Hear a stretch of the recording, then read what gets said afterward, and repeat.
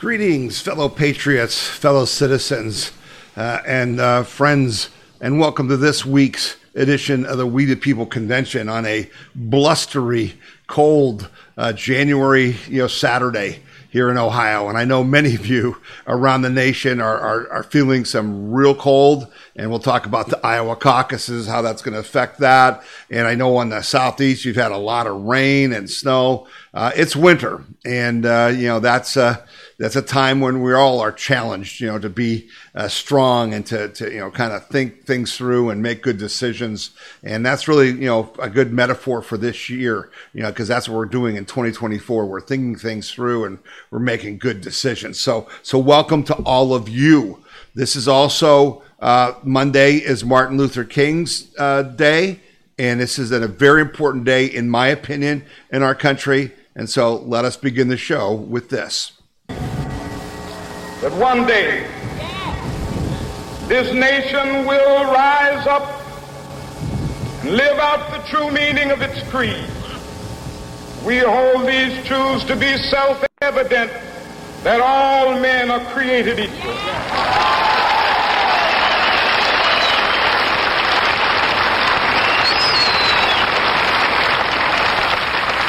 I have a dream that one day on the red hills of Georgia, sons of former slaves and the sons of former slave owners will be able to sit down together at the table of brotherhood. I have a dream that one day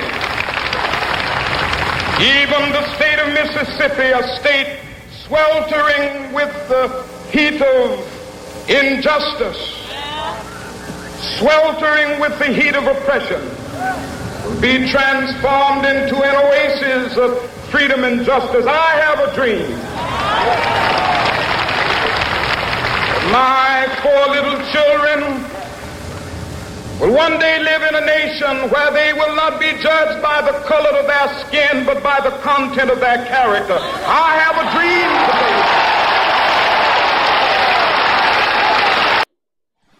today. Yeah. That's what I believe. That's what I believe America is about. He quotes from the Declaration of Independence, right? He quotes directly from it. We hold these truths to be self-evident, that all men are created equal, that they are endowed by their Creator with certain unalienable rights, that among these are life, liberty, and the pursuit of happiness. To secure these rights, governments are instituted among men, deriving their just powers from the consent of the governed. Yeah. Well, we aren't getting the government that we consented to. We're getting the Marxist government that rejected this and that, manipulated public opinion to put in place supposedly the first black mulatto president, Barack Hussein Obama, who did what? Who rejected that ideal, that dream of a colorblind country, which we were achieving, and I think we have achieved. But since Barack Obama, it's all been about, no, Martin Luther King was wrong. We want diversity, equity, inclusion. We want critical race theory. We want, talk about inherently racist, and you cannot be forgiven for the sins of the past. They distorted history. That's what we're fighting. And on Martin Luther King Day, you need to talk about his speech, that he had a dream, that his children would be judged not by the color of their skin, but the content of their character. Because that's the opposite, not just with blacks, that's the opposite with the left.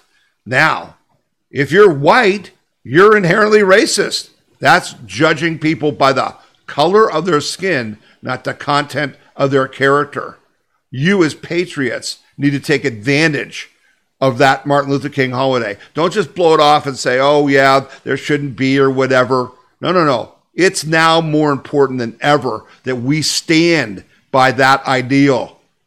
That is what makes America the greatest country in the history of the world. There's no other country. Folks, you grow up here and you just don't understand that in the rest of the world where they all talk such a great game, how many black people are in Sweden, Finland?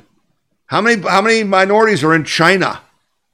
No one is the melting pot that we became. But oh no, we don't want the melting pot, right? So when all the people came from Europe and Asia, to come to our country in our earlier years and wanted to become Americans, and they changed our culture by adding to it, but they were Americans. Oh no, that we can't have that. So we started talking about multiculturalism and cultural appropriations. Don't you wear a Chinese dress to the prom, young lady, because you're appropriating their culture. Bull crap. Get out of here. Take that crap to the commies. It's the melting pot. Yes, you all get into the big stew, and the stew's flavor changes a bit, but it's still America. That's what they've done to us. Monday, you get to push back. You get to say, no, Martin Luther King was right, and I believe that. I don't judge anybody by the color of their skin or anything else that they can't change. I judge them by the content of their character and mostly by the merit, right? By their merits. What can you do? That's the only fair way. We don't want any of that. Oh, no. So what we've done is we've put Western civilization and our nation at huge risk simply because we gave up. We were forced to lie about Martin Luther King and this ideal of judging people on the content of their character and not their skin color. And what have we done? We've promoted grossly incompetent people to lead all of our institutions, whether it's government, medicine, education, movies, entertainment, sports. The most incompetent people were there. You know why? Because they weren't chosen by their merit. They weren't chosen because they were the best. They were chosen because of the color of their skin or their gender identity or some other thing that means nothing. That's what we're fighting.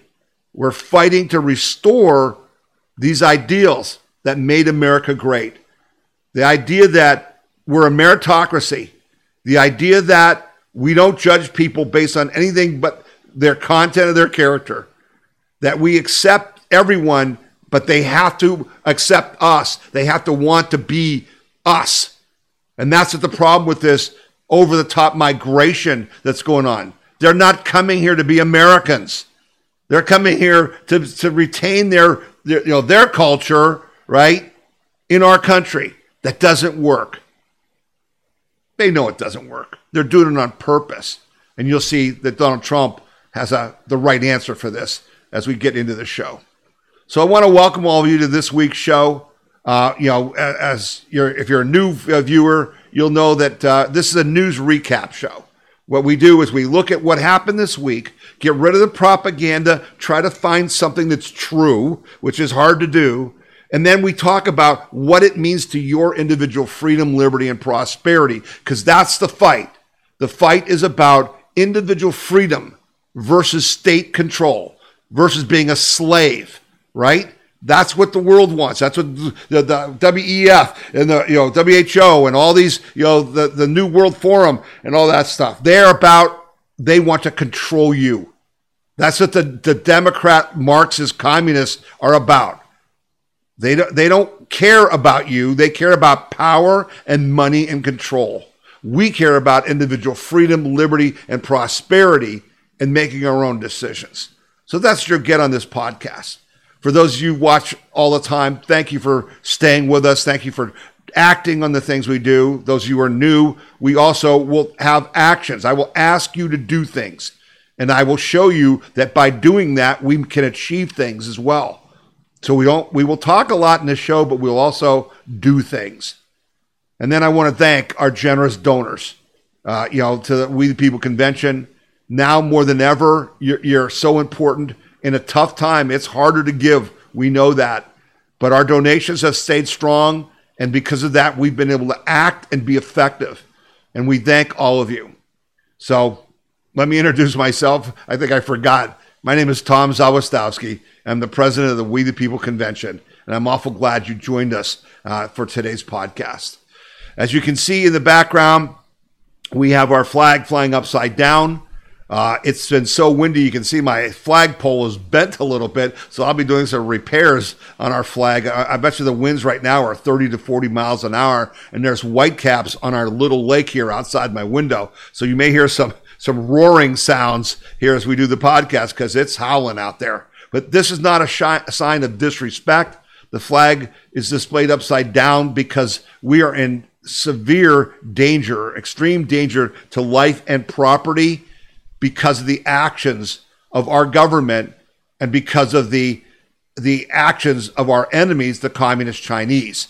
And if you go to WeThePeopleConvention.org and search on flag upside down, you'll see a Gordon Chang video that talks about the fact that China is at war with us. We're actually in World War III, but our leaders are all owned by the Chinese.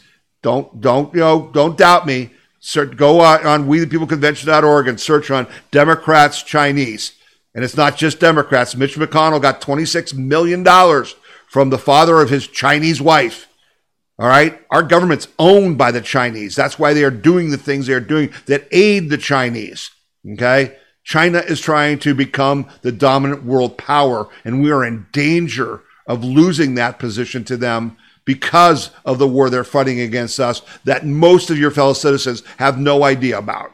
That's why we flag our flag upside down. We have a sign in our yard that says, "Why is my flag upside down?" with a QR code. You can get that on our website at the Why is my flag upside down page, because we're trying to warn our fellow citizens that we are at war and that you need to be aware of it and help us win it. So that's why the flag is upside down. You also know, last week we had a very emotional, and it was a tough podcast for me to do. And I got some feedback from you guys, and I appreciate it, that you thought I did a good job commemorating January 6th and providing new information. Got lots of new information again on that today. But we begin our podcast every week remembering the January 6th political prisoners and praying for them, because they are the canary in the coal mine. They are the symbol of what's going to happen to all of us if we don't fight this tyranny and defend individual liberty and freedom and restore our Constitution and the rule of law. That's what we're doing. That's what 2024 is all about. So we remember the January 6th political prisoners by saying a prayer for them, for God to give them strength and courage to continue in this horrible situation, which I pointed out last week. And, we interviewed Jake Lang. You can hear all kinds of interviews with him on our podcast. And their families. Can you imagine 1,000 days without your husband, your father, your grandfather, your wife, your grandmother? 1,000 days. Jake Lang's been in prison. No trial date. No trial date yet. What's with that? It's not what's in our Constitution. It's not the rule of law. It's not what we believe in. But help is coming. I'll talk a little bit about that next. But right now, please join me in saying a prayer for the January 6th political prisoners, their families, and their attorneys.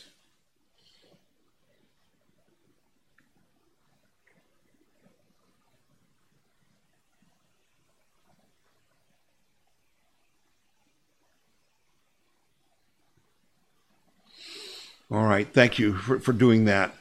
So this week, on January 6th, so it was actually right when I was doing the podcast for last week, the U.S. Attorney Matthew Graves took the opportunity to basically rub it in our faces, okay? And I posted this story on our website at WeThePeopleConvention.org. There is no difference between, the people who are running the DOJ and the FBI and the guy who was the most ruthless secret police chief in Joseph Stalin's reign of terror in Russia, who said, "Show me the man and I'll show you the crime." And here's U.S. Attorney Matthew Graves saying, even if you never entered the Capitol, we will charge you with a federal crime. Right? So what is this about? In a brazen act of political theater worthy of ethics investigation, U.S. Attorney for District of Columbia Matthew Graves gave an hour-long rehash of the events of January 6th to a handful of reporters last week. This is by Julie Kelly on Substack. You should support Julie Kelly on Substack.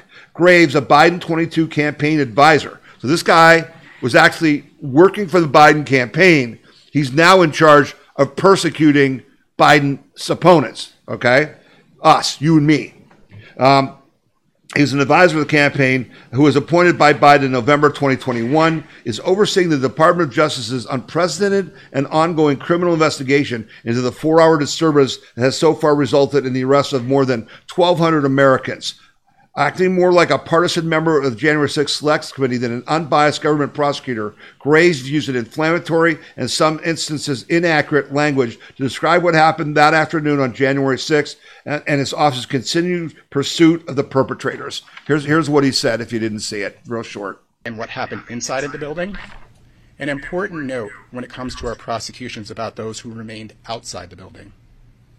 We have used our prosecutorial discretion to primarily focus on those who entered the building or those who engaged in violent or corrupt conduct on Capitol grounds. But if a person knowingly entered the restricted area without authorization, they had already committed a federal crime. Make no mistake, thousands of people occupied an area that they were not authorized to be present in the first place. Yeah, the prosecutorial, decision, right? That he is going to use his discretion to decide who to charge, not the law, discretion. All right. And so the problem with all this is that they're just making it up. Okay. On this story, so it's on our We the People convention page, there's a video with Tucker Carlson. All right. And he's talking to Congressman Higgins, who provided evidence that January 6th was a pre-planned setup to entrap innocent patriots for later prosecution and persecution in order to destroy any opposition to the deep state's control over the U.S. government. You got to watch that video on that page because Higgins says they have the evidence. Now, this is very important. At one point at the end of the podcast of this interview, he says to Tucker Carlson, we have the digital evidence and it needs to be released. And I believe that Mike Johnson will release it. But what he meant by digital evidence is not just what I've been talking about to you guys for a year, okay, and to Congressman Jim Jordan and to McCarthy before him. We want the January 6th videos. But what Higgins was saying is they have the transcripts of the radio calls between policemen. They have the text messages, the digital evidence between all the FBI informants who were with the Proud Boys or with all the other groups. Higgins says flat out that in every instance with any group that the FBI was spying on before January 6th, every time the idea of attacking the Capitol or taking over the Capitol or shutting down the verification of the vote always originated from the FBI informant. It was entrapment. Okay? And it's a very powerful video, and you need to watch it and you need to share it, okay? But then I followed this up with a video I was not aware of that came out on New Year's Day and was posted on Open Ink. And this is called January 6th, A True Timeline. See January 6th in context as events unfolded for the first time. Now, this video is really important. A true timeline gives the audience a never-before-seen time-stamped blueprint for the events of January 6th as they unfolded in real time. No other film to date fills the gaps or tells the story chronologically the way this film does. The film is also different from any other produced to date because a small group of protesters, some who are January 6th defendants, have been the ones to collect hours of footage to help contextualize the events of the day. The film was funded and produced entirely through small donations and tens of thousands of volunteer man-hours. The hope is that the film will provoke all Americans to be more curious about the true timeline of January 6th. Okay? Now, when you go to watch this video on our website, what you're going to see is that while this attorney says, oh, if you came and you were outside the Capitol and you were trespassing on grounds that were restricted, this video shows there was no way for 99% of the protesters to know that they weren't supposed to be where they're supposed to be because all the signs were torn down. All the barricades were torn down by people who looked like they were acting in a particular way to create that situation. Okay? And so this is why we got to get this digital evidence out, and why Mike Johnson has to live up to his promises, and then Higgins got to keep pushing him to do it. The people who produced the video said something. We knew that the peaceful protest outside the Capitol was incited into a riot long before a single protester entered the building. We knew there was more to the 4 protesters' deaths than had previously told, and we knew that American people knew none of those things, and that's why we put this out. While not involved with the production or content of the film, Catherine Engelbrecht and Greg Phillips made it possible to showcase the film on Open Ink. And that's the platform that I've talked to you about, that we want to put all the January 6th videos on, because we would be able to make them make sense. Using AI, you could follow people through the day and see what was going on. As part of the January 6th collection, Open Ink will feature other historical collections that have been heavily censored by the mainstream media and the American government. The idea is to preserve important historical events into perpetuity. The creators of the film will continue to investigate January 6th to help the legal defense and ensure the American public knows the truth about January 6th. So there's going to be more of this. Now, at the bottom of that video, that page, okay? So this is at wethepeopleconvention.org, the January 6th, a true timeline video, in the video section. And at the bottom of that article, there's a podcast with Greg Phillips and Catherine Engelbrecht saying, True the Vote Victory Lap. I was unaware of that podcast as well, even though I talk with Catherine Engelbrecht like at least once a week, and we're in touch all the time. But she's been busy and I've been busy. Got to watch that podcast. Why? It not only talks about this film, very little. It goes into depth as to what the lawsuit, the victory that we celebrated by True the Vote the first week of this month, the first week of the new year in Georgia, really means. It means way more than I thought. I had no idea how big of a win True the Vote had. Because now they have this lawsuit basically forces every county in Georgia to clean the voter rolls. And if you challenge someone, they have to take it seriously by law. And the governor and the Secretary of State cannot interfere with that. You got to watch that little video. It's about an hour long. So, there's more stuff happening all the time, but I thought that was really important things. Really important things. So then this little story came out. This was it was a interview between Steve Bannon and oh my goodness, Julie Kelly, and Liz, and it's a story about Liz Cheney and her merry band of Democrats deleted video of top Secret Service official Robert Engel that would have exonerated Trump. Okay, so the January 6th committee wasn't just a way to persecute Trump and go after Trump's supporters. It was also a cover-up, all right? It was a cover-up, and we know this. So it's time for some people to go to jail for obstruction of justice and destroying public records. While they are at it, they need to prosecute Casey Hutchinson for the many lies she told the committee, and Liz Cheney knew Hutchinson did not write that note because the author already took the credit. That means Cheney suborned perjury. Julie Kelly said, Jack Smith's 45-page indictment against Donald Trump on 4 counts for January 6th is basically lifted right from the January 6th Select Committee report. I mean, you could go through it, and I think that I did as soon as the indictment was filed, and compare the two, and we heard the January 6th hearings, and also the final report that was issued on December 2022. Jack Smith hasn't done anything to change it. The January 6th committee was trying to create the Jack Smith indictment, okay? Because of it's that indictment and the January 6th committee's criminal conduct, was the predicate for what is now this effort to get Trump off the ballot. Because it is a predicate for the criminal indictment for the Colorado Supreme Court and others is based on the work of this committee, it is crucial that House Republicans expose the malfeasance of that committee, which is centered on now the destruction of concealment of evidence, and not just from the public, not from the defendant of Jack Smith's January 6th indictment. In other words, when Trump is being charged by Smith and the January 6th committee did their report based on this evidence, They've now destroyed the evidence so that the Trump team can't use it in their defense. Steve Bannon said the number one thing is to find out about the destruction of evidence. Remember, there are over 1,100 recorded depositions. I think only about 200 have been made available. So there's 800 or 900 that haven't been seen. And I want to make sure when you talk about our guy here, the guy that is the head of the Secret Service, Bobby Engel, was the head of the Secret Service, that he's not just some security guy. He was the head of Trump's security.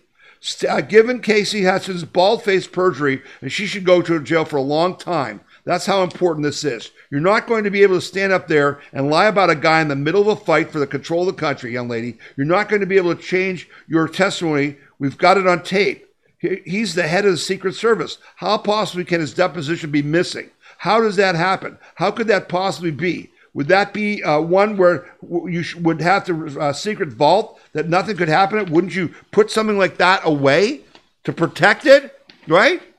Yes, and furthermore, what's concerning me, Julie Kelly said, not only is the transcript missing, but all of his text messages are missing, as are the text messages between top Secret Service officials, including the head of the Secret Service. Texts that were deleted at the end of January 21, even though the agency knew that these were supposed to be preserved.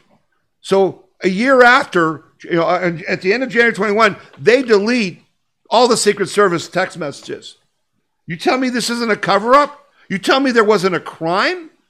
This is what history needs to show. That's why Julie Kelly's work is so important, okay? Because we're going to prove this. We're going to prove that January 6th was nowhere near an insurrection.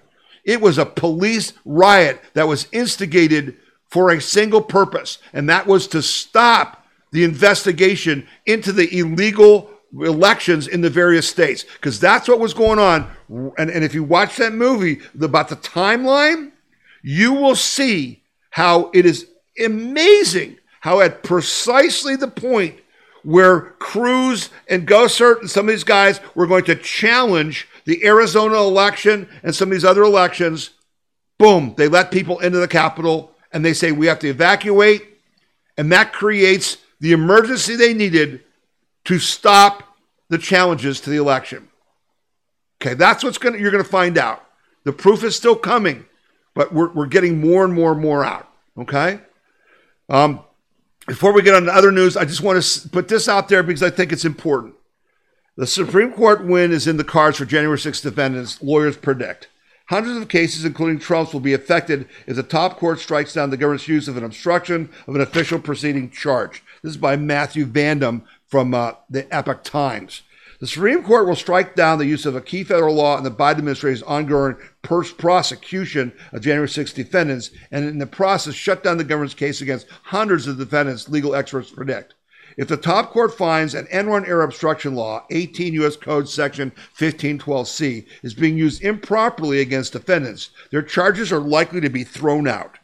It is utterly absurd for the Biden administration to charge January 6 protesters with a crime that carries a 20-year prison term, said Jim Burling, Vice President of Legal Affairs for the Pacific Legal Foundation. PLF is a national nonprofit public interest law firm that challenges government abuses. The Department of Justice should get an award for creativity and for how they've come up with the ways of using Sarbanes-Oxley well beyond what anybody ever thought it would be used for. There are so many statutes that are so vague these days that the Department of Justice often brings charges against people for things that you have no idea that it's supposedly criminal conduct because Congress didn't intend it to be criminal conduct. And we talked last week about Supreme Court changing things this year to make Congress be more specific and not let bureaucrats like the Department of Justice make up what Congress said. The department has been notorious over the years for overcharging people and going for the brass ring when they could have a much more secure conviction on lesser charges, Mr. Burling said. The purpose of threatening a defendant with 20 years in prison is to get people to capitulate, to plead guilty, and many of the January 6th defendants have already done so. So all those people who had those statistics that I read to you last week, and Joe Biden read them in his speech about, all these people have been convicted. None of them have been, found innocent, okay? Because they're being bullied. They're being threatened with over-prosecution by this obstruction of an official proceedings charge that this guy thinks, that the Supreme Court's going to throw out. Mr. Burling said the Justice Department is taking the section of the law that says otherwise obstructs and having as a free-floating provision where anybody who otherwise obstructs any official proceeding or attempts to do so can be subject to 20 years in prison. I think both the liberals and conservatives on the Supreme Court are going to be very, very wary of this overcharging, he said. Okay? So, again, what are we about? We are about equal justice under the law and a land, a government, a country that is governed by law, not men. What we have is men ruling over us. We're fighting them, and we're winning. And you're going to see evidence of that as we go forward. But we got to keep fighting. So I want to close the January 6th piece with that. Now, of course, it's finally here. 2024 is here, and bam, the Iowa caucuses are Monday. And it's going to be tough because, as we said at the beginning of the podcast, we got all this winter weather and cold. It's going to be like minus 15 degrees with a chill factor of minus 40 on Monday when they supposedly are going to do their caucuses. And so it's going to affect turnout. And so it's pretty clear that Donald Trump's going to win. So now what they're doing is they're setting it up and saying, well, if he doesn't win by at least 30 points, then it will show that he's weak, that he can be beat. What? If you won by 30 points in any other year, it'd be off the charts. But see, the media and all of the establishment, the rhinos, they want to kind of make this thing oh, if Trump was winning by 50 points, how come he only won by 30? Well, probably because it was minus 40 degrees. All right. Oh, but no. Those are just excuses. And so they're basically saying that Trump must win the Iowa caucus by convincing margin to maintain the aura of invincibility he's enjoyed so far. He's been campaigning like an unopposed incumbent and making hay with his base. Anything less than a 30-point victory could count as a crack in the armor. A single-digit victory or loss would be a 5-alarm fire. That's not going to happen. Trump's not taking anything for granted. He's got actually a great campaign staff that are working because the Iowa caucuses are a different animal, folks. You've got to get individual people to show up. The campaign has listed some 2,000 precinct captains who committed to bring at least 10 people with them on caucus night. Volunteers have also collected more than 50,000 commit to caucus cards, non-binding declarations of voters' intent to support President Trump in the caucus. Now, in this Iowa caucus, it's usually about 140 to 150,000 people who vote, okay? But with this weather, they're saying it may be like 100,000 or something. So the question is, who can turn out their vote? The guy that's got the most to lose is Ron DeSantis. He's just hanging by a thread because, the Koch brothers and everybody are pushing Nikki Haley. DeSantis, has been endorsed by Iowa's popular governor Kim Reynolds and by evangelical powerhouse Bob Vander Plaats, CEO of the Family Leader. Vander Plaats has had a magic touch in previous caucuses, endorsing former winners like Mike Huckabee, Rick Santorum, and Ted Cruz. Notice one thing. Rick Santorum, Mike Huckabee, and Ted Cruz, none of them became president. DeSantis is confident of a good turnout. And Vander Plaats, is saying that we're going to turn out our people. The one that's kind of in the background is Nikki Haley because, they're pushing her really hard. Why? Because they want to create a situation in New Hampshire for an ambush. Okay. And so, I'll talk more about that later when I talk about what the Dems are doing in New Hampshire. But basically, the Dems are going to try to vote for Nikki Haley and try to make it close or pull out a victory in New Hampshire. It doesn't matter. Trump's the nominee. He's going to win South Carolina, which is Nikki Haley's home state. She was the governor. He's going to beat her like a drum in her own state. All right. This is all nonsense. But you go, folks in Iowa, God bless you. The Democrats have tried to replace you, and I'm going to talk about why they did that later in the podcast as the first, primary, each year. But you guys get out there and do what you do. You're the ones that are the first to vet these candidates, and we wish you well, and we hope Monday, despite the weather, you'll turn out. So in the midst of the election starting, you still have the Trump trials, his case in New York City, which is insanity. I mean, just insanity. It's a case without a crime, and they're trying to say that we're going to shut down Donald Trump's businesses and fine him $375 million for no crime. It's going to be appealed. nothing to see here. The case in Georgia is falling apart. Fani Willis, the prosecutor, hired her lover, paid him like $750,000 to prosecute Trump in his case. They met with the White House. They've been colluding with the January 6th committee. That thing's blowing up. Jack Smith, his cases are all frozen. The one, in January 6th case is waiting for the obstruction of an official proceeding to be, decided won't be done until June. The one in Florida about the documents, that's all delayed. Their whole legal strategy is blowing up. Okay. It's just becoming a mess. So we turn our attention to what? The Biden situation. The Comer investigations, the Jordan investigations. So this is a really important story that's, kind of not getting enough press. Pressure grows in Congress to determine if Biden's got defensive intel briefing on China deal. So what is this about? Well, this is about a very big deal. The FBI conducted FISA surveillance on one of Hunter Biden's Chinese business partners, while other federal prosecutors secured evidence that a second Chinese associate of the first family was present when foreign bribery payments were made. And a major bank reported to the U.S. Treasury Department that in 2017, a $5 million loan was sent to the Bidens from a Chinese energy company. And it smacked of Beijing's influence cooperation trying Joe Biden before he was president. A fast-growing body of evidence from bank transactions to court transcripts is putting pressure on Congress to resolve an important question. Did Joe Biden or any of his family members get a defensive briefing from U.S. intelligence that some of their foreign business partners had unsavory ties or were engaged in criminal behavior? The answer could have profound effects on the direction of the nation House impeachment inquiry. If lawmakers confirm that the president got one or more defensive briefings, it could add an element of intentionality and motive, since his family would have proceeded with the deals and partners despite warning signs delivered from the U.S. government, right? If the Bidens didn't get defensive briefings, it could raise fresh questions about the U.S. intelligence community's capabilities and the selective nature of its use of defensive briefings, right? Just the News confirmed Hillary Clinton got at least one such defensive briefing about one of her families or political associates with Donald Trump, political associates, while Donald Trump did not get a defensive briefing when they alleged a Russia collusion. Instead, the DOJ targeted him with criminal investigation. See? So now, one or two things is true. Either the DOJ, it's absolutely proven that the FISA was used and they were watching these Chinese agents who were dealing with the Bidens.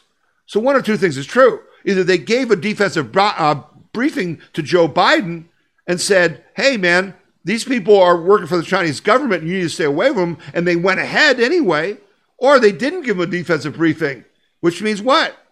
They were ignoring it. They were letting the Chinese bribe the future president of the United States with $5 million. Either way, we got a big problem here, folks. So this story is just another one that's going through the whole works that needs to be done. Okay?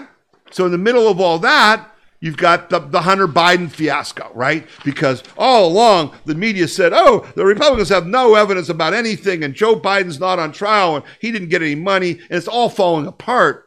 But now it's getting serious because Hunter Biden is now on trial in California for tax evasion. And the question is, geez, where'd you get these millions of dollars that you didn't pay tax on? Oh, he didn't earn it. So that ties to Joe Biden. And so Hunter pleaded not guilty to the tax evasion charges, even though they have all the financial records. It's hilarious. But then he made his, stupid, video. He came to the House committee, the Comer Commission committee, and just unannounced and made a big stir. But by the end of the week, he reversed course and said he would sit for a closed-door deposition, which is what Comer has been demanding. All right? So what's this about? In a dramatic about-face, Hunter Biden's lawyers told Congress on Friday that the first son will agree to sit for a deposition or public hearing in his father's impeachment inquiry. No.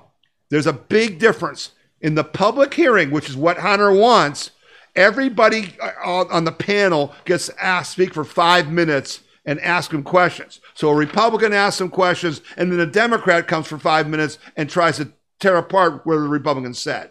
It's a clown show, okay? In a deposition, he's under oath, and it can go on for hours, and there's no time limit on the people asking him questions. That's what needs to be done. That's what Hunter didn't want to do. That's what Joe didn't want him to do, because that's where the evidence is, and he'll be pleading the fifth, don't doubt me. Attorney Abe Lowell informed House Oversight Committee Chairman James Comer and House Judiciary Committee Chairman Jim Jordan of his client's decision, but asked that a new subpoena be issued since Congress formally approved an impeachment inquiry since Hunter Biden was first asked to be interviewed. If you issue a new proper subpoena now that there is duly authorized impeachment inquiry, Mr. Biden will comply for a hearing or deposition. Last week, the House Republicans under Comer's leadership moved to hold Hunter Biden in contempt of Congress after his failure to appear for a closed-door deposition under subpoena from the committee. Okay? So they're going to get finally what they want. And this is part of the Biden impeachment. Do they have the evidence to impeach Joe Biden? Unlike the fantasy of impeaching Donald Trump with no evidence. Oh, the phone call with Ukraine was improper. Now, the phone call with Ukraine was really proper, and you were trying to cover up that Joe Biden took bribes from Ukraine, from the Ukrainian oligarchs. Okay? This is real evidence. This is a big deal. We're winning. Hunter's going to be convicted in L.A. He didn't pay his taxes. Millions of dollars of taxes. And Joe Biden's going to try to pardon him, but that's still going to stain the Biden family. So while they're not really laying a glove on Trump, we're beating the crap out of Biden. And you can thank Jim Jordan and Comer and the rest, Brad Weinstrup and all the rest of those guys for these investigations. They're doing a great job. Okay, so the other thing that happened this week is Mayorkas impeachment hearings. State AGs to testify on the impact of migrant crisis, Biden-era policies. So again, what are we trying to do? We're trying to build a body of evidence to impeach Mayorkas. Not just make claims, but get real evidence, okay? Because he has not followed the laws of our country for immigration intentionally. He's guilty of not doing his job, okay? State attorney generals from the heartland will testify at the first impeachment hearing of DHS Secretary Alexandra Mayorkas on Wednesday, Fox News Digital has learned, and will describe the effect of ongoing migrant crisis has had on their states despite their distance from the besieged border. Montana Attorney General Austin Knudsen, Oklahoma Attorney General Gunter Drummond, and Missouri Attorney General Andrew Bailey will testify about the impacts of the crisis on their states, as well as the legal challenges they have launched against the Biden administration's policies. They are also expected to describe how they believe Mayorkas is not enforcing the law. They're hearing on Wednesday, havoc in the heartland, how Secretary Mayorkas' failed leadership has impacted the states, marks the first impeachment hearing after a year of investigations and reports by the House Homeland Security Committee, which looked at the handling of the nearly 3-year migrant crisis. So that's on its way. Okay, can we impeach him? Can we get rid of him? He won't step down. Biden won't fire him, but at least the American people will get the news, even though ABC, NBC, CBS, MSLSD, the Clinton News Network, they're going to bury this, right? And they're going to try to cover for him, but they're having a problem. And that's because Democrats in New York and Chicago and LA and Denver are outraged by what's going on with this immigration crisis. So it's going to get out, and that's going to help people say, I don't want this anymore. I want what we had with Trump. That's the point here. It's all about election politics, folks. I wish it wasn't, but it is. And you just need to understand that this is how the game is played. Even though we don't have the authority to charge these people for their criminal acts, and I know that frustrates you guys, the only way for us to get that is to win this year, to win the elections this year. Okay? So the other thing you can do is you can keep moving public opinion with facts, with data, with things that are really happening. Okay? So I just want you to know that that's being done. That's being done. All right. So Trump then at a town hall on Fox, which got great ratings, he basically said that he's going to have massive deportations if reelected. Former President Donald Trump vowed during his Fox News town hall on Wednesday night to create the largest deportation effort in the history of our country if he is reelected in November, saying, "We have no choice." Trump, the leading contender for the Republican nomination, said that as many as 18 million people will have entered the country illegally by the end of Democrat Joe Biden's presidency. A number, he said, is not sustainable for our country. Many of these people come from jails and prisons. Many of those people come from mental institutions and insane asylums. And many of those people are terrorists, he said, taking another big swing at the issue that helped him win in 2016. That's the commitment we want. These people cannot stay here because of the ongoing financial cost to you and I for them to be here and for them to have babies that add to that cost. We need to purge ourselves. And there's people who say, oh, you can't do that. Yeah, it can be done. The border guys that worked with Trump before, has said on TV, yeah, let me do that. I can get that done. Now, I have been on Governor Abbott's case from day one about the Texas border and that he hasn't done enough. So I'm happy to announce to you what they did this week because the whole thing is escalating. The Texas National Guard just seized control of Eagle Pass from the federal government. You heard that right. They seized control of Eagle Pass, the place where the most immigrants have been crossing from the feds. Texas state officials seized control of the 47-acre municipal park along the Rio Grande River in Eagle Pass and closed it to stem the flow of illegal immigration on Thursday by order of Governor Greg Abbott. Texas National Guardsmen fenced off Shelby Park and blocked the gates with 2 Humvees. The seizure was done without the city's consent. Eagle Pass Mayor Rolando Salinas said he was informed by an official with the Texas Department of Public Safety on Wednesday night of the impending move. Salinas said he was told the park would be closed to prevent illegal crossings across the Rio Grande into Texas. A spokesperson for Abbott pointed to the governor's renewal last month of an emergency border disaster declaration. Texas will continue to deploy Texas National Guard soldiers, DPS troopers, and more barriers, utilizing every tool and strategy to respond to President Joe Biden's ongoing border crisis, spokesman Renee Yazzie said in a statement sent to media outlets.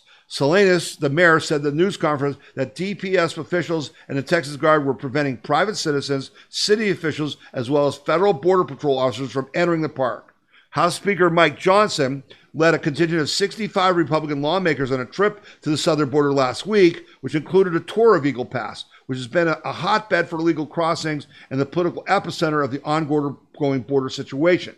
Abbott has installed razor wire and his floating border barriers. I've showed you that on past podcasts at the Eagle Pass as part of the Operation Lone Star, setting off multiple lawsuits by the Department of Justice. With the razor wire, it keeps them away from our city and keeps our city safe, said Eagle Pass Fire Chief Manuel Melo III, testified Thursday on Capitol Hill at the House Subcommittee hearing against Mayorkas. Okay? Now, my problem is, why did it take 3 years, Governor Abbott? Why did it take 3 years? How many millions came across the Texas borders in those 3 years? But now you're willing to do this. So I quite frankly feel it's too little too late. But now you got to give credit where credit is due. Nobody else has done that. They haven't done it in Arizona, haven't done it in New Mexico, right? So you got to give Abbott credit. But now this is a real pivotal point because as you and I know, the left would like to create a civil war in our country.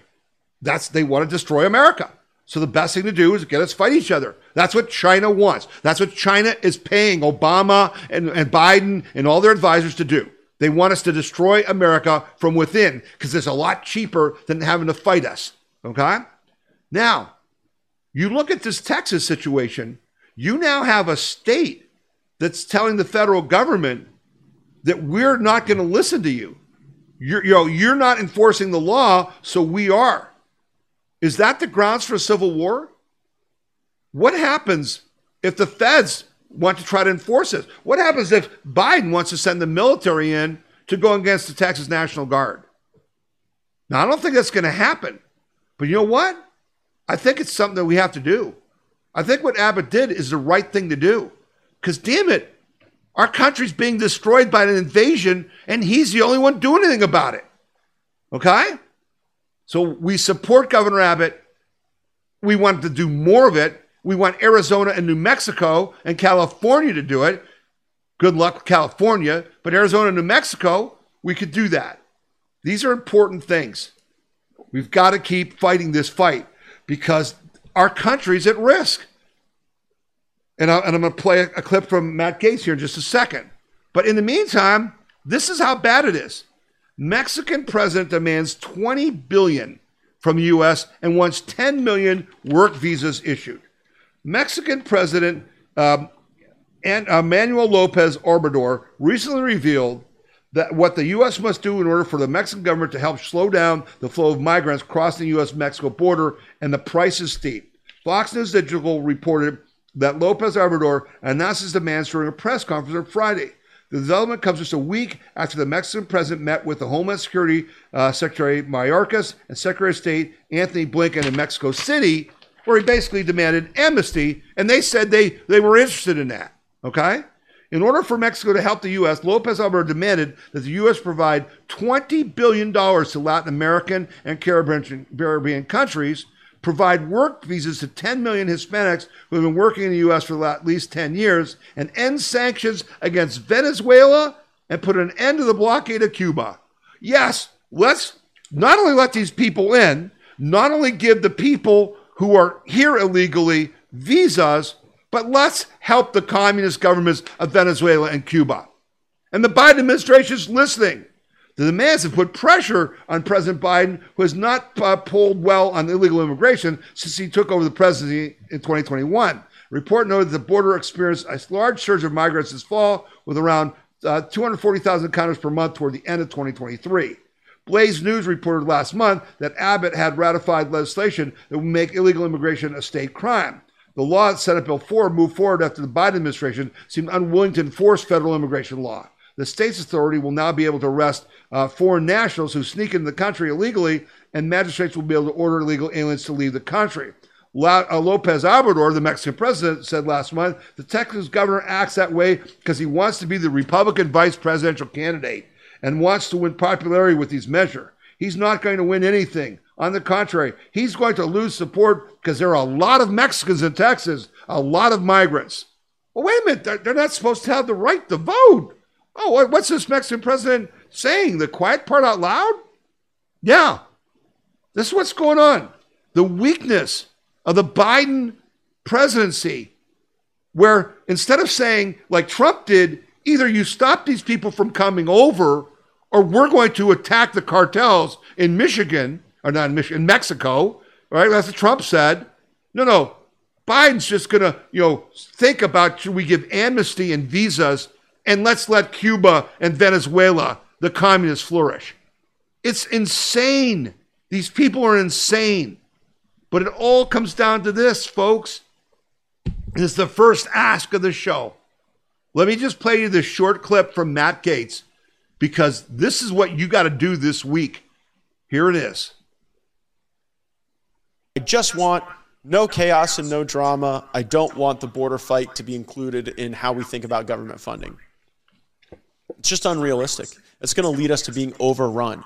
And so we've got to build a reservoir of courage with House Republicans to fight on the border and to cut spending and to go after the Bidens and to go after the bureaucrats.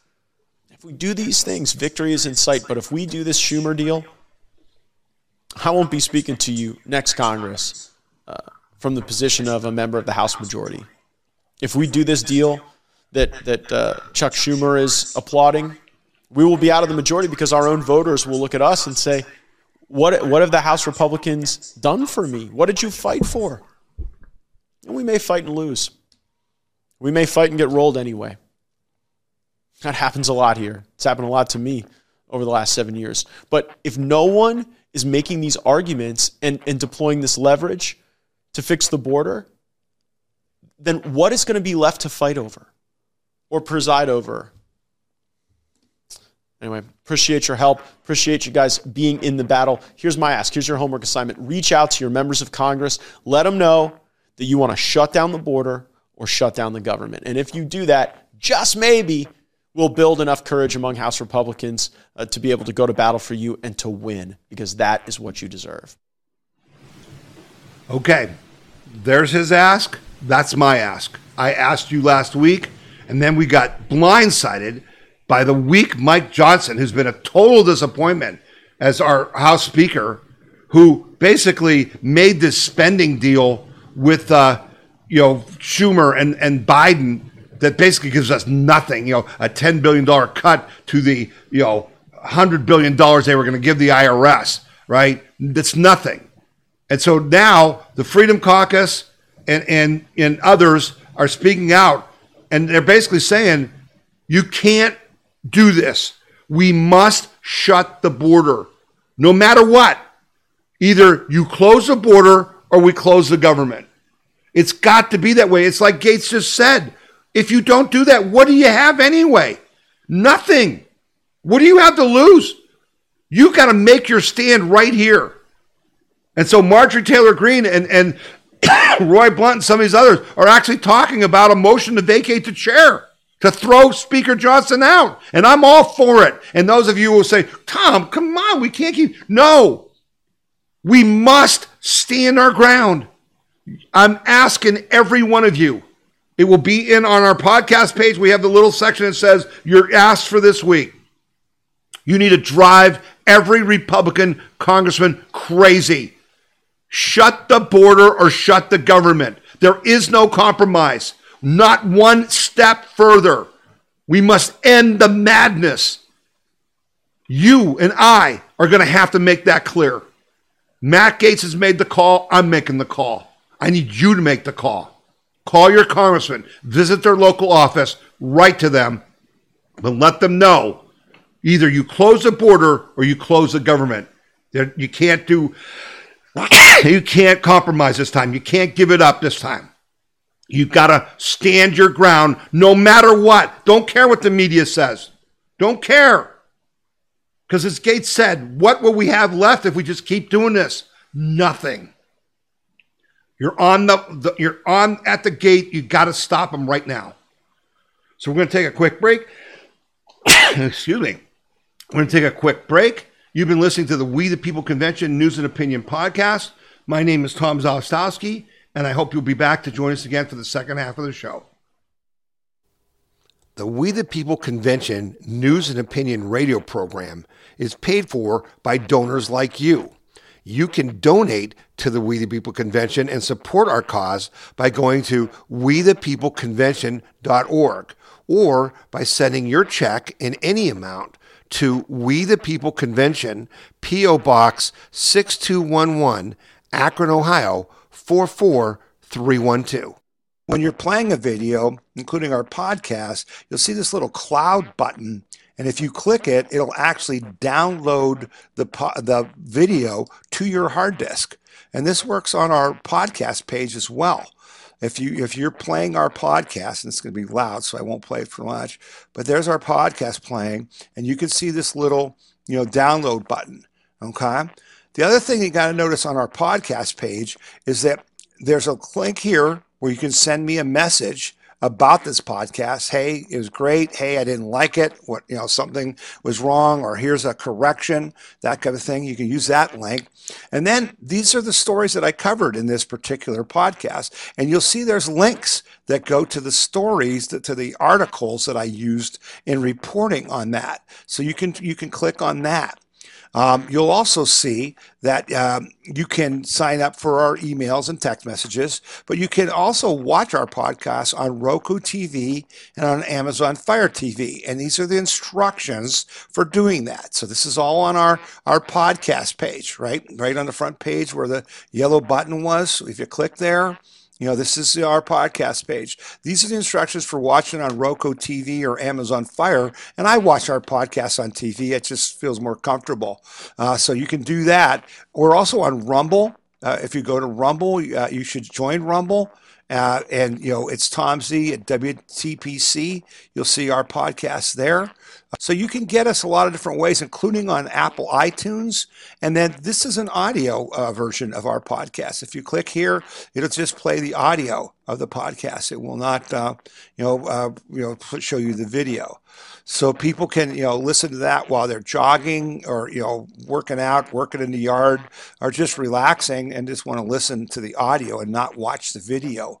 And again, this is available on phone, on your iPad, on your laptop, on your computer, any way you want. And you can share this whatever you see. If you're on a page that you really like and you see an article that you think, geez, I've got to share this article, with someone in my family. You can send them an email by clicking on the little envelope. You can post it on Parler or MeWe. And if you click on this, you get all kinds of options, where you can put it on Twitter or Facebook, whatever, which we don't support, but you can do whatever you want. So we ask that you share what you see on our We the People Convention site, and that you get more people to look at it, because that's the whole idea here, to help educate people, inform them. And then, as I said before, Link, we're not just about talk, we're about action.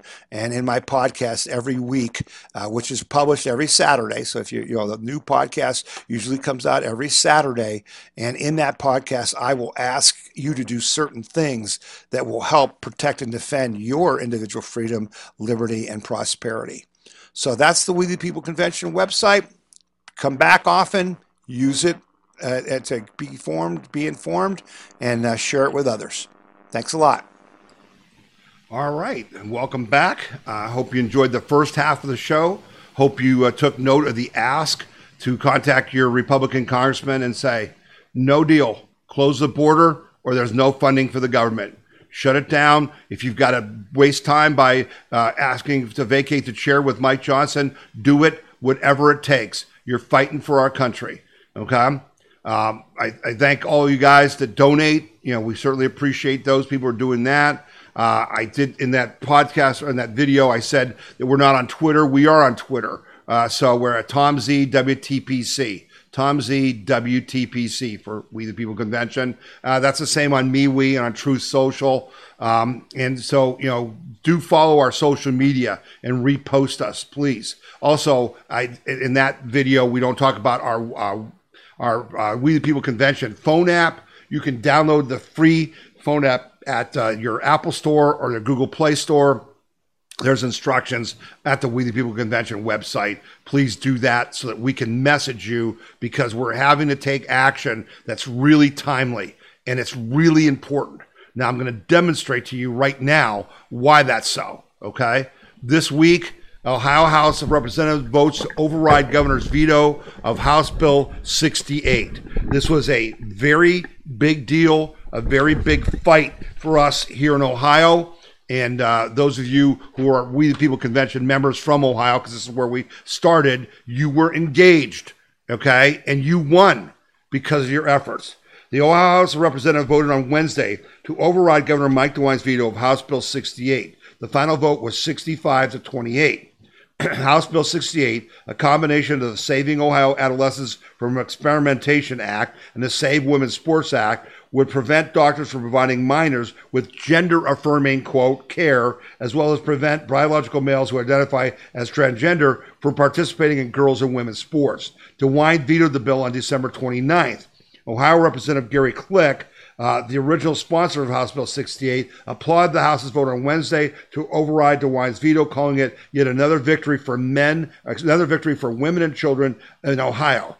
Tom Zawistowski, president of the We the People Convention, also celebrated the vote, saying, "This is how we protect our children and the rights of women and girls. This is how we protect the children who are gender dysphoric from ineffective and unnecessary radical medical treatments and give them the mental health treatment they need and deserve. This is how we protect parents from being lied to and bullied by the left by giving them real choices for their children. This is how we defeat those who want to destroy our families and our society and our schools and our women's sports," Zawistowski said. The House Senate is scheduled to vote on the veto override on January 24th. If the Senate passes the veto override, the House bill will become law after 90 days. Okay? Now, why was this important? This is a heavy lift for us. in Ohio, we have this thing called the Blue 22. A year ago in January, 22 Republicans, supposed Republicans, after we elected them in the fall of 2022, okay, they went in January 2023 and they voted with the Democrats to pick the Speaker of the House. And since then, they've wreaked havoc by us not being able to pass any of the things, the conservative things we wanted. The SAFE Act was a really critical bill, and we worked on it for 3 years. Christina Rogner in the Senate, Gary Click in the House headed this up. We spent 3 years.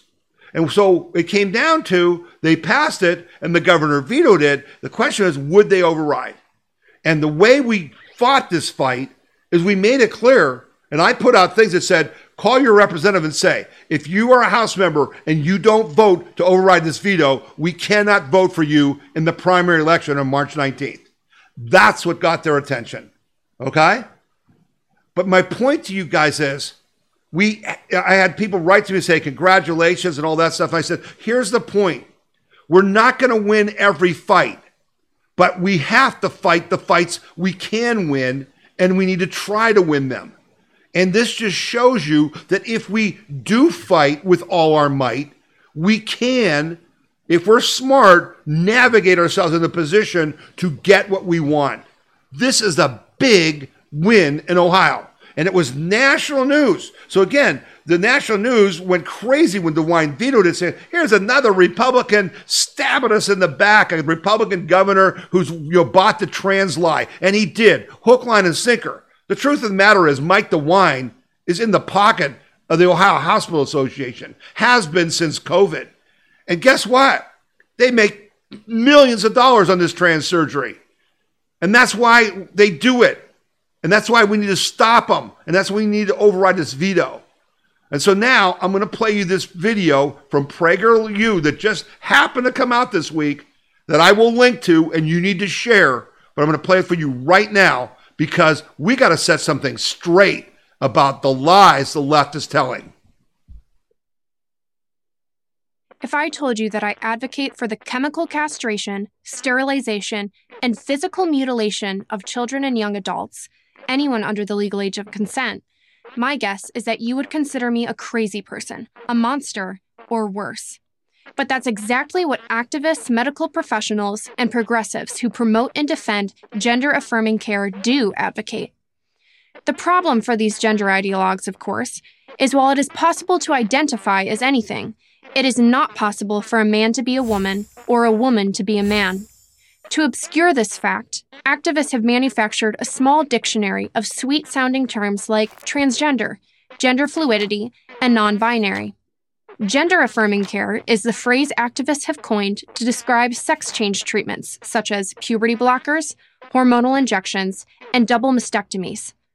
Shockingly, children's hospitals are big players in this game. The Boston Children's Hospital's website has posted videos in which its doctors describe a full menu of medical treatments, including hysterectomies for gender-confused teens. The Gender Clinic at the Barbara Bush Children's Hospital in Maine offers instructions to boys on how to tuck their boy parts to make them look more like girl parts. Yale University's Pediatric Gender Program Director has said she's medically assisted children as young as 3 years old on their gender journey. Vanderbilt University Medical Center has assessed gender care to be a new profit center. One of its doctors explained why. Attempting to change someone's sex creates a permanent patient. Knowing patients will have to return for repeated treatments is a guaranteed moneymaker. Even the American Academy of Pediatrics has endorsed the medical and chemical treatment of gender-confused children. When some members asked for a more critical look at affirmative care, they were immediately shut down, accused of being transphobic. The Pediatrics Academy did not stop there. It teamed up with the American Medical Association and the Children's Hospital Association to petition the Justice Department to suppress anyone on social media who opposes their pro-gender treatment position. While the American medical establishment speeds toward the affirmative care cliff, other countries are hitting the brakes. The United Kingdom has shuttered its state-run Tavistock Gender Identity Clinic, which was the largest pediatric gender clinic in the world, after a report found that its patients were at considerable risk due to its unquestioning affirmative approach.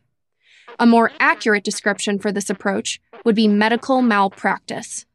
In no other part of the medical world is it considered acceptable or even legal to damage the body of a healthy person irreversibly. If a mentally ill man who identifies as an amputee asks a doctor to amputate his perfectly functioning arm to match his identity, every self-respecting surgeon will send him away. If a young girl suffering from anorexia walks into a hospital and asks for liposuction, no one in their right mind would grant her request. And that's because physicians swear an oath to do no harm, to preserve and protect and heal a person's body as best as they can, in spite of any delusions the person may be experiencing. And yet doctors violate that oath every time they promote gender-affirming care. Their motives, no matter how compassionate they might sound, are not relevant. The idea that teenagers, let alone small children, are capable of making such life-altering decisions is not only brand new, it's absurd. A society that allows them to do so is deeply broken. So, how do we put an end to this horror? First, we need to stop going along with the language games gender ideologues want us to play. There are men and women and boys and girls. And there are men and women and boys and girls who are confused or deluded about which one they are. There is no such thing as having a place on a gender spectrum. With the rarest exceptions, we are born one of two sexes, male or female. Sex is not assigned. It is an integral part of who we are, right from the moment of conception. This is true for horses, dolphins, and every other species in the animal kingdom. It is also true for human beings.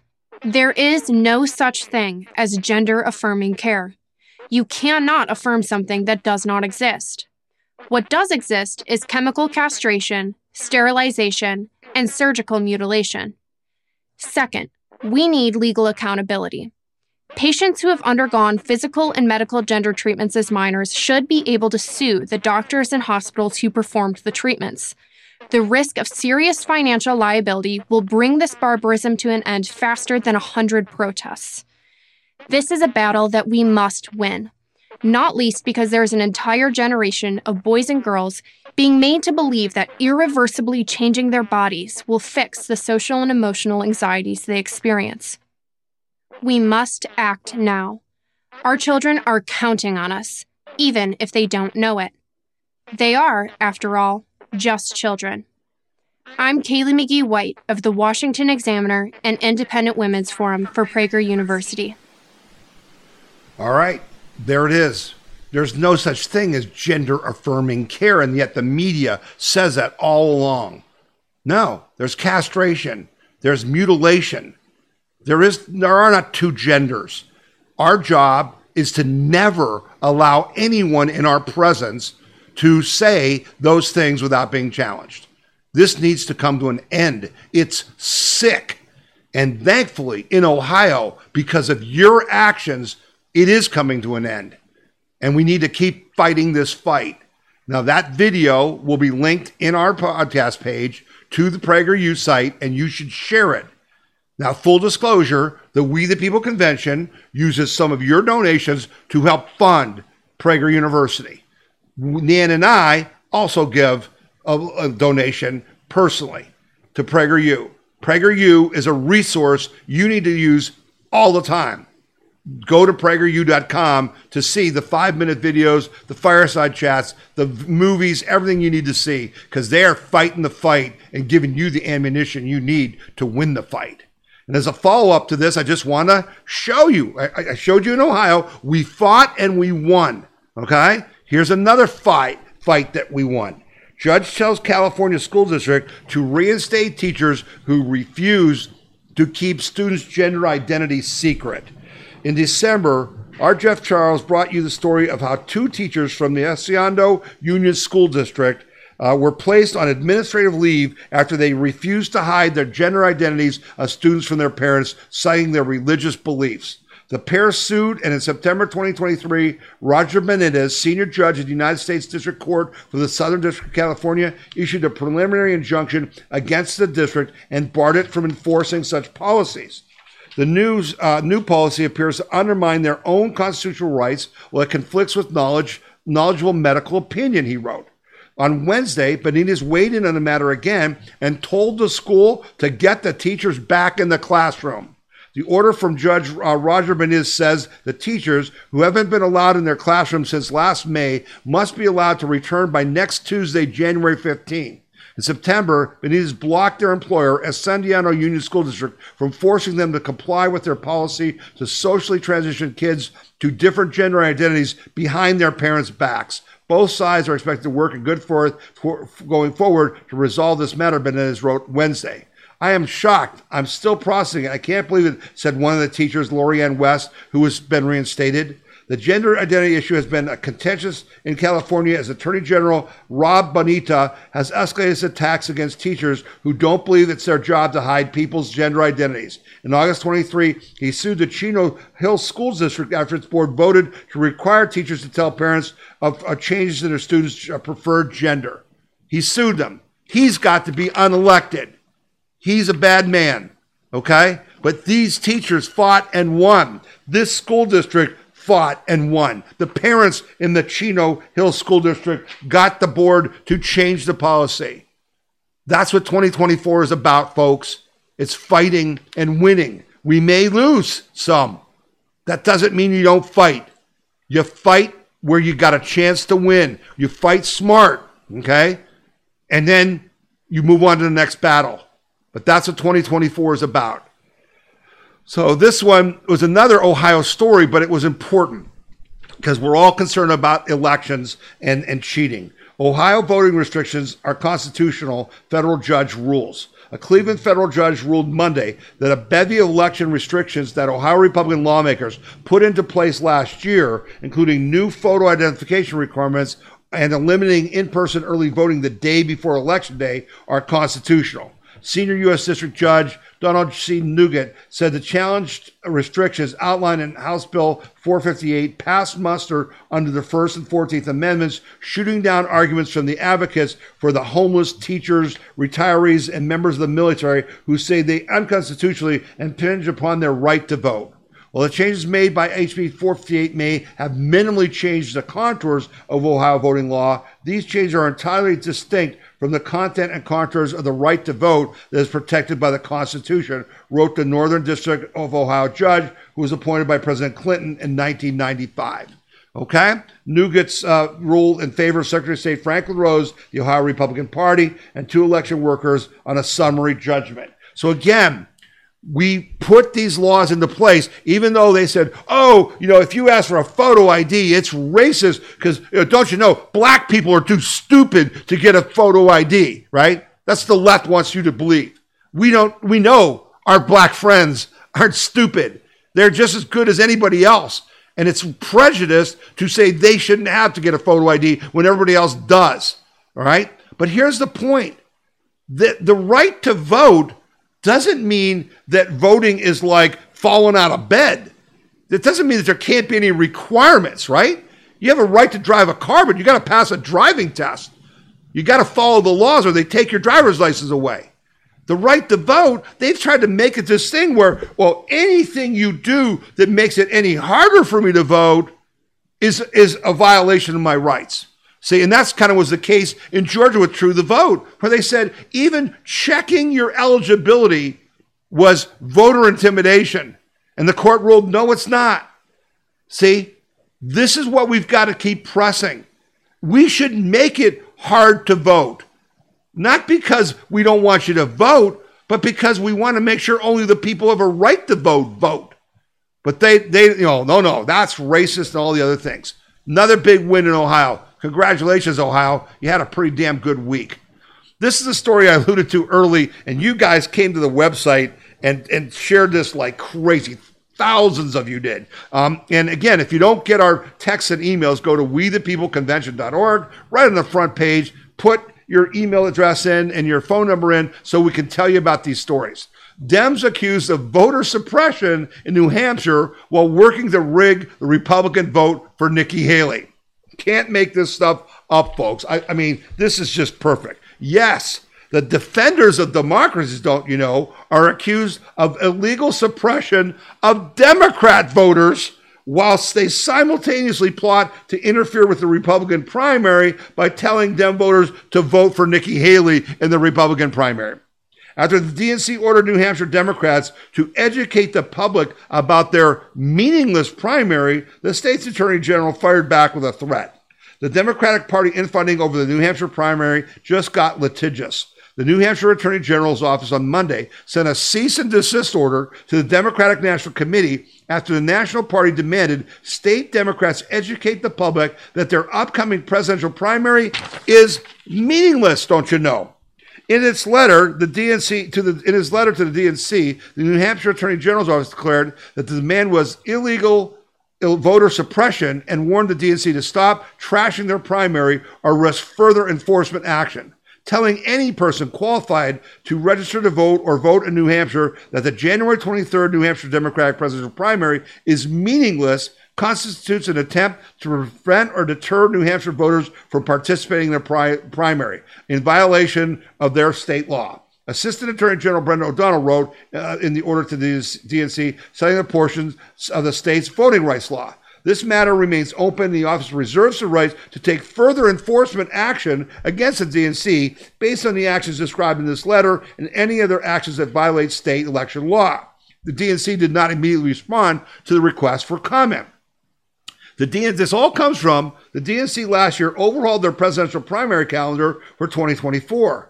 Iowa was widely expected to lose its place as the kickoff to the campaign after it botched the 2020 caucuses and became because of long-standing criticism that its caucuses were too white and too under-democratic. So Iowa, you shouldn't be first to hold up your caucuses because you're too white, okay? The party committee working on the calendar stunned observers and insiders alike, however, when it announced that Biden had communicated his desire to have South Carolina go first, which would demote New Hampshire, a change that few expected. The DNC swiftly codified Biden's wishes, saying they were necessary to give voters of color a greater voice in the process, though many noted that Biden happened to win South Carolina in 2000, but he lost Iowa, came in fourth, and New Hampshire, where he came in fifth that year. They're rigging the freaking election and the Democratic primary for Joe Biden, but all you dumbasses in the Democrat Communist Party keep voting as if you think it's real.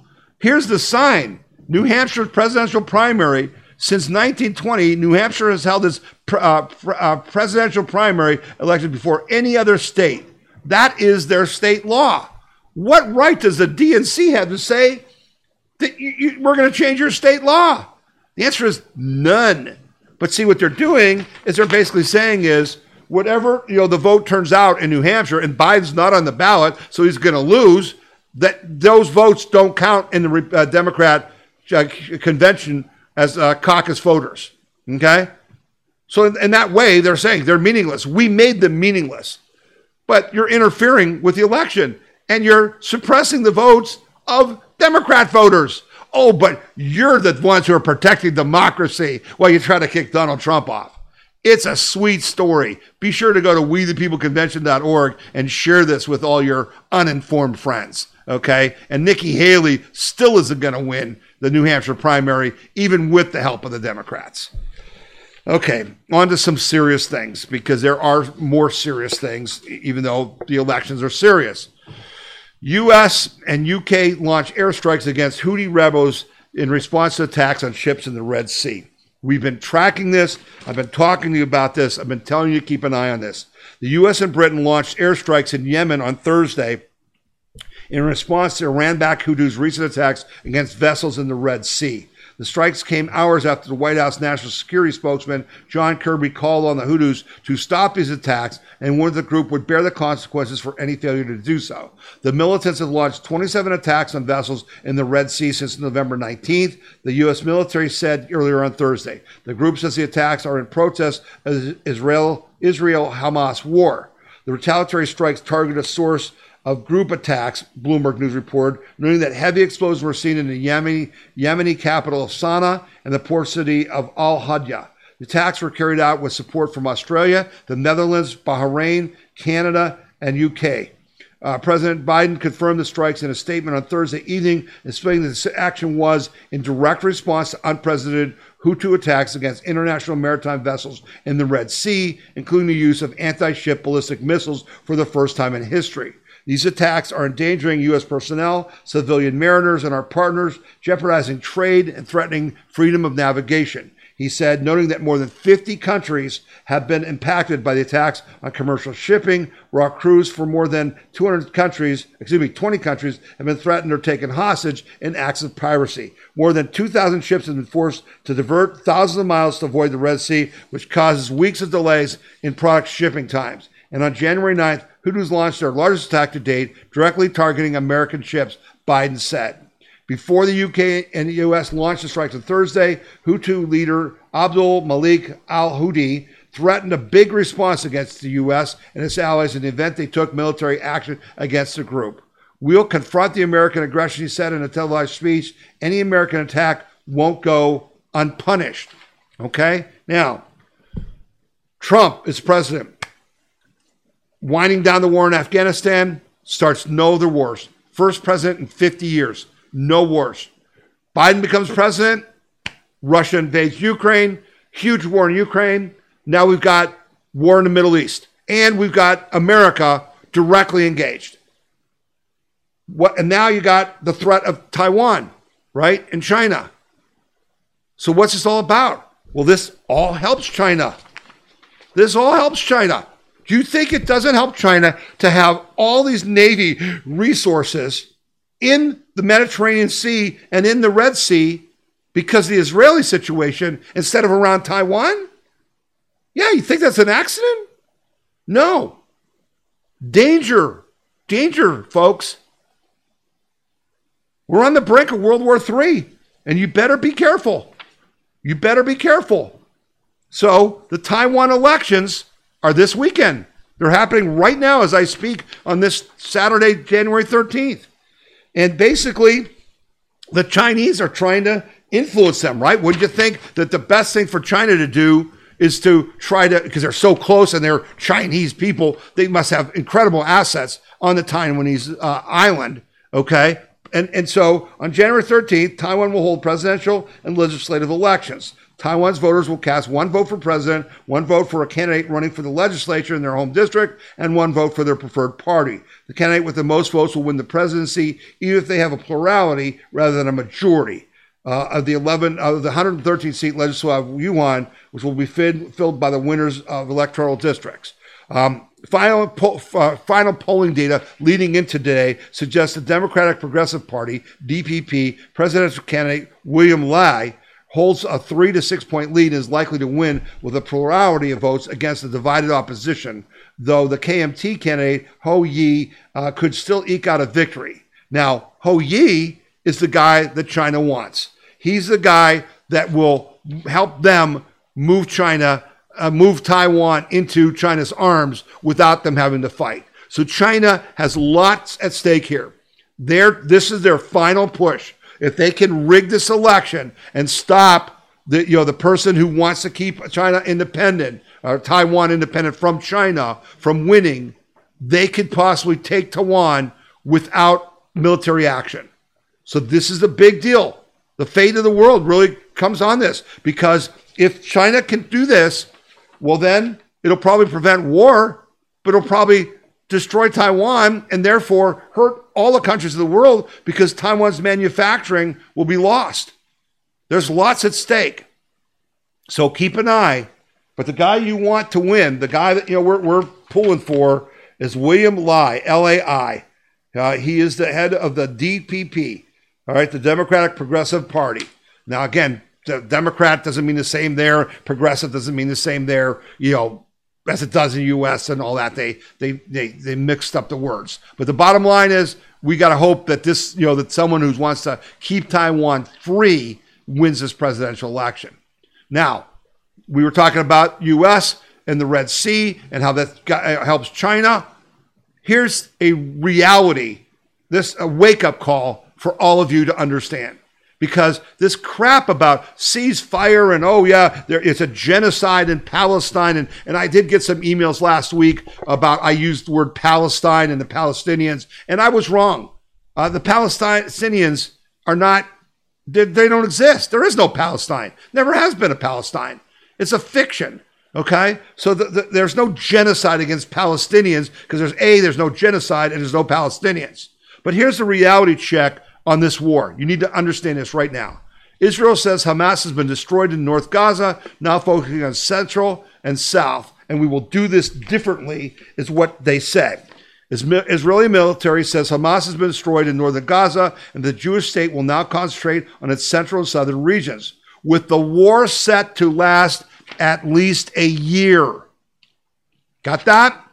Palestinian terror groups, 12 battalions operating out of North Gaza, have been defeated, Israeli Defense Forces Rear Admiral Daniel Hagari announced over the weekend. We have completed the dismantling of Hamas's military framework in northern Gaza Strip and will continue to deepen the achievement. He said there will continue to be scattered fighting in the north. Hamas has been left without a framework and without the support that they need to fight in the north. The official said the center and southern parts of Gaza are dense and saturated with terrorists using an underground city of branching tunnels, according to The Guardian.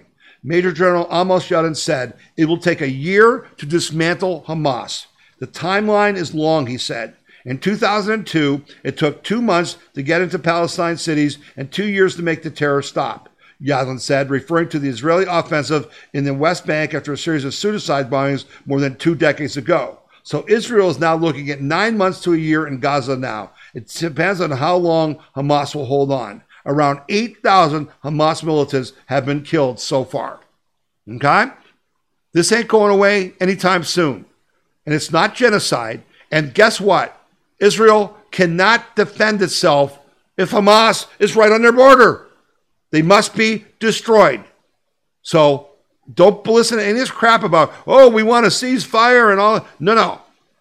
This is going to be ended. It's going to be ended the right way. And it sure as heck isn't genocide. So I want to push that out to you. Okay. This is important to all of us because they keep lying to us. Another month, another horrible inflation report. They keep trying to tell you that Bidenomics works and inflation is coming down. But it's not. It's all a lie. Here's the facts. Despite claims being made by President Joe Biden and Democrats on Capitol Hill, inflation is still not going down. Instead, according to the latest Consumer Price Index released on Thursday, inflation increased again in December in a significant acceleration for November's read on consumer prices. According to the Bureau of Labor Statistics, CPI inflation increased 0.3% in the final month of 2023. On an annual basis, the last 12 months saw inflation rise 3.4%. Notably more than the Federal Reserve's target inflation rate of just 2%. Okay? It's still going up. One of the biggest drivers of the December price increases came from the shelter index, which accounted for half of December's jump according to the Bureau of Labor Statistics. In addition, the energy index increased 0.4% in the final month of last year, with electricity and gasoline prices increasing, outweighing a small drop in natural gas index. The cost of food increased 0.2%. Jobs Creator Network CEO Alfredo Ortez said the latest CPI report showing surging prices is destroying the narrative that inflation fight is over, as prices are still rising at nearly twice the Federal Reserve's target rate. This high inflation is coming on top of the historic inflation that occurred during the first 2 years of the Biden presidency, Ortez reminded. As a result, ordinary Americans and small businesses are facing a cost of living crisis. Today's inflation numbers show no relief is in sight, and the nation is moving in the wrong direction, he continued. Resulting inflation is a direct result of reckless spending by the Biden administration and Congress, Ortiz emphasized. Damn it, stop it. Stop spending money you don't have. That's your message to Congress. You might as well add that to when you close the border or close the government. And if you don't cut spending, close the government, because that will cut spending. And don't pay them back for the shutdown afterwards. Wake up. Do the right thing. Last week also, while I was doing this podcast, there was a very important video that I posted on our webpage, and it is another Tucker Carlson video. And it was very disturbing. And for those of you who really follow the COVID crisis and what really happened there, this Tucker Carlson 60-minute interview with Brett Weinstein, who's a biologist, about what big pharma really is, what drives them, what really happened with COVID, who was responsible, why haven't they stopped allowing the mRNA vaccines when they are so clearly dangerous, why has no one been held accountable for the damage done, and why does it look like they want to do it again and worse? This video, folks, is 1 hour long, and you're going to want to watch it twice, okay? Because what he says is absolutely stunning. This was a criminal act. There's no doubt about it. He explains how it happened, why it happened, who was involved, and he predicts that we're going to defeat him. Now, he keeps using the word David versus Goliath because he and Dr. Malone and Dr. McCullough and Bhattacharya from Stanford and all these people, he said, the funny thing about this is by trying to shut up people from fighting the absolute lies that were put out during COVID, that they actually, by censoring these people, created a dream team. He says, we've got the best people on our team. And so now with Tucker Carlson's show, which, by the way, I think this video, when you watch it, you're going to see it's been watched by like 34 million people, okay? Because of things like this podcast and Tucker Carlson and Bongino and Shapiro and all the rest of them out there, that we're getting the word out and people aren't buying the propaganda. Now, there's many people predicting that there's going to be another worldwide pandemic before this election because they don't want us to have an election. They want to cheat. He's saying, we think we can defeat them. We think we can educate the American people and they won't buy it. We'll see. But go to wethepeopleconvention.org and watch this video. It'll be well worth your time, and then share it because, as I said, I think you're going to want to watch it twice. It's that good. Thank you, Tucker Carlson. A couple more shows, and we'll wrap it up here for the day. This is another story of us fighting back. William Penn statue will remain in Welcome Park, officials say, after public outcry. The National Park Service opened a period for public comment on Monday and closed the comment period that day. On Monday, they put out a story that said, we're remodeling William Penn Square, okay, and we're going to take out William Penn's statue, the founder of Pennsylvania, okay? No, people went crazy. The statue of William Penn will remain in Philadelphia's historic Welcome Park, state and federal officials said, following public outcry over proposed plans to remove the statue. The National Park Service said last week that it would remove a statue of Penn, the founder of the British colony of Pennsylvania, to rehabilitate the park to become more welcoming, accurate, and inclusive, don't you know? But the agency reversed the decision on Monday. My team has been in contact with the Biden administration throughout the day to correct its decision, Pennsylvania Democratic Governor Josh Shapiro said Monday on X, after the agency flipped on the decision to remove the statue. I'm pleased Welcome Park will remain the rightful home of this William Penn statue right here in the Commonwealth of Pennsylvania, which Penn founded. The National Park Service opened a period for public comment starting Monday for input on the park's planned rehabilitation, but the agency withdrew the proposal and closed the comments period that day. The preliminary draft proposal, which was released prematurely and had not been subject to a complete internal agency review, is being retracted. No changes to the William Penn statue are planned, the National Park Service said Monday. Oh, yeah, it was released prematurely and, nothing to see here. We just retracted it. No, you, the people of Pennsylvania, forced them to retract that because you fought the fight. The proposed reservation was withdrawn following heavy criticism online.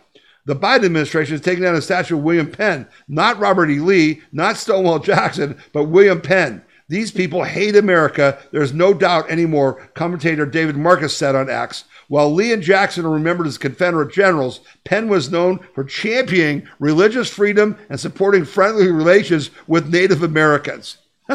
And so, again, when we fight, we can win. Pick your targets and then fight with all your might and win. This is a story that I wanted to bring to your attention because I don't think many of you are picking up on it, but it's important. SpaceX new direct-to-cell Starlink satellites relay their first text messages to phones. SpaceX just broke its new direct-to-cell Starlink satellites, direct-to-cell satellite, Starlink satellites, using one of them to send a text message for the first time. The milestone came on January 8th, just 6 days after the 6th Starlink spacecraft launched atop a Falcon 9 rocket from California's Vandenberg Space Force Base, the company announced on an update on Wednesday, January 10th.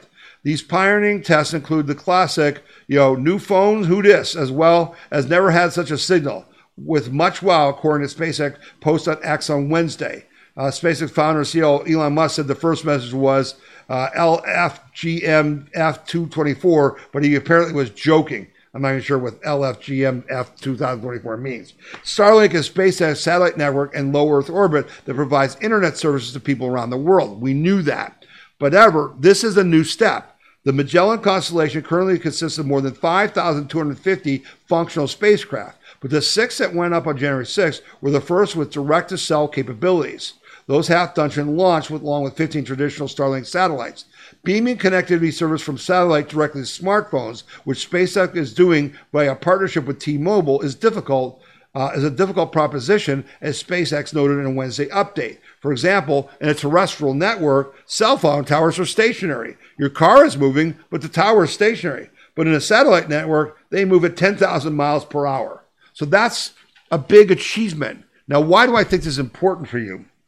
Well, as you know, the woke companies like AT&T and Verizon have been trying to stifle us. That's why, our text messages to you, they're making it harder and harder for us to use text messaging. We're trying to do electioneering in the upcoming primaries, and we're finding it impossible, and the rates have gone up ridiculously to send text messages saying, vote for, Donald Trump. And so I think what this is going to lead to, I think that if they try to silence Elon Musk, for instance, remember what they did with Parler? They deplatformed them. Apple and Google took their app for Parler off their phones and basically stopped them, shut them down. Well, Elon Musk is smarter than the average bear. And I think what this is leading to is I think that Elon Musk is going to have his own phone. He's going to have his own phone that you can then buy and do calls through satellites, okay? So that if they try to silence Twitter, they won't be able to. I think that's important. Keep an eye out, okay? That's why I'm telling you these things. And then this is the last story because I think it's really an important story, an uplifting story. And again, I guess the theme of this whole podcast has been, we can fight, we must fight, and we can win if we fight.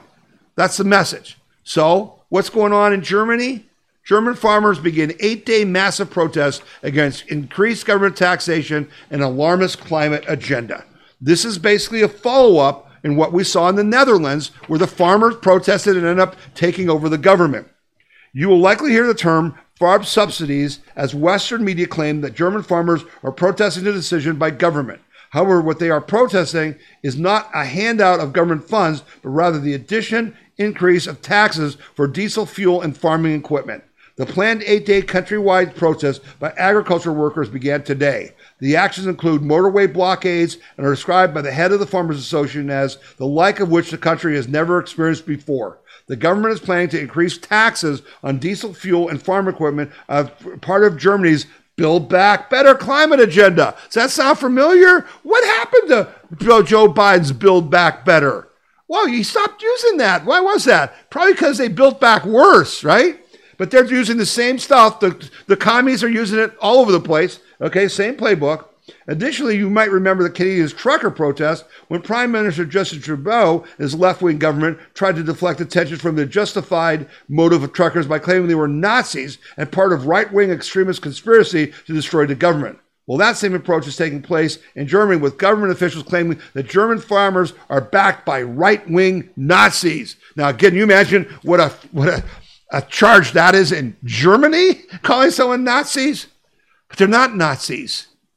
They are people who believe in Western civilization, who believe in individual freedom and liberty, who understand that this bogus climate agenda is an attack on mankind.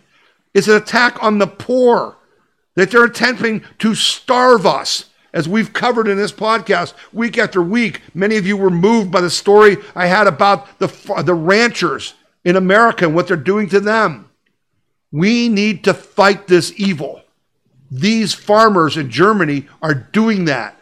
They're fighting these people. That's what it's all about. That's what 2024 is all about. This fight is worldwide.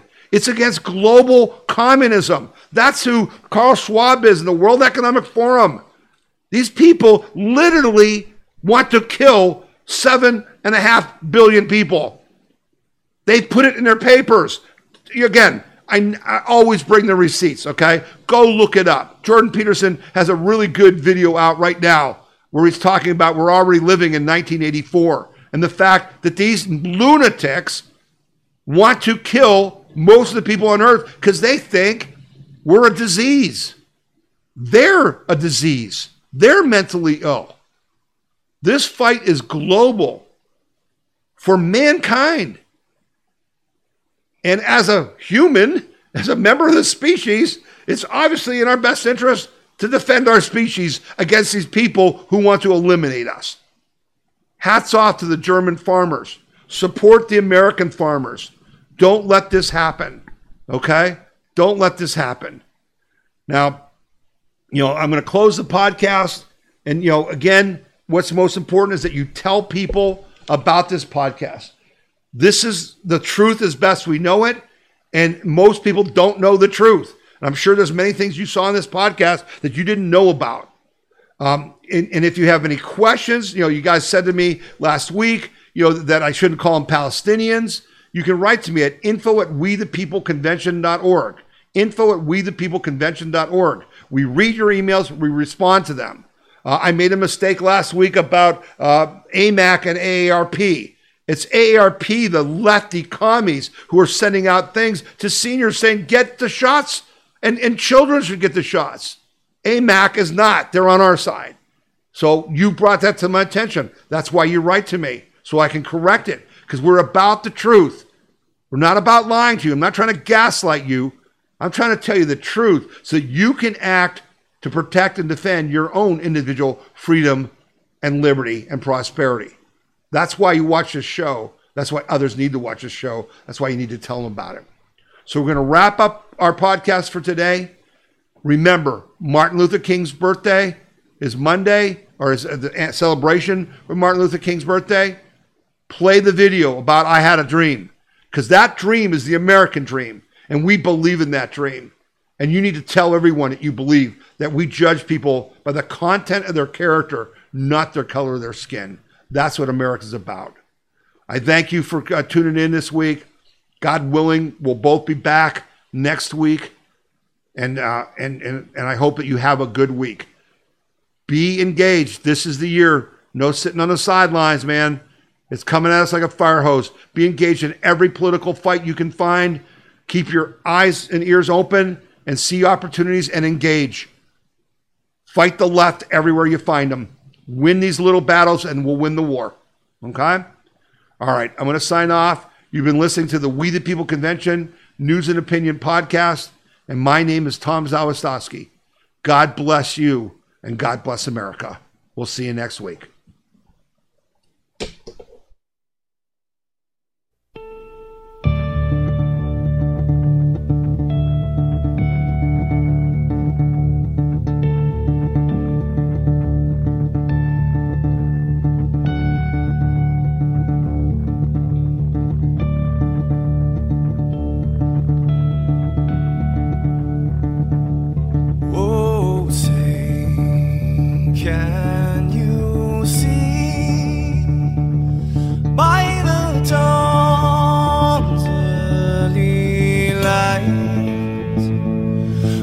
So proudly we hailed at the twilight's last gleaming, whose broad stripes and bright stars through the perilous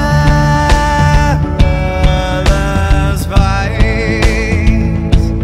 Oh, the ramparts we watched were so gallantly streaming, and the rockets red glare, the bombs busted.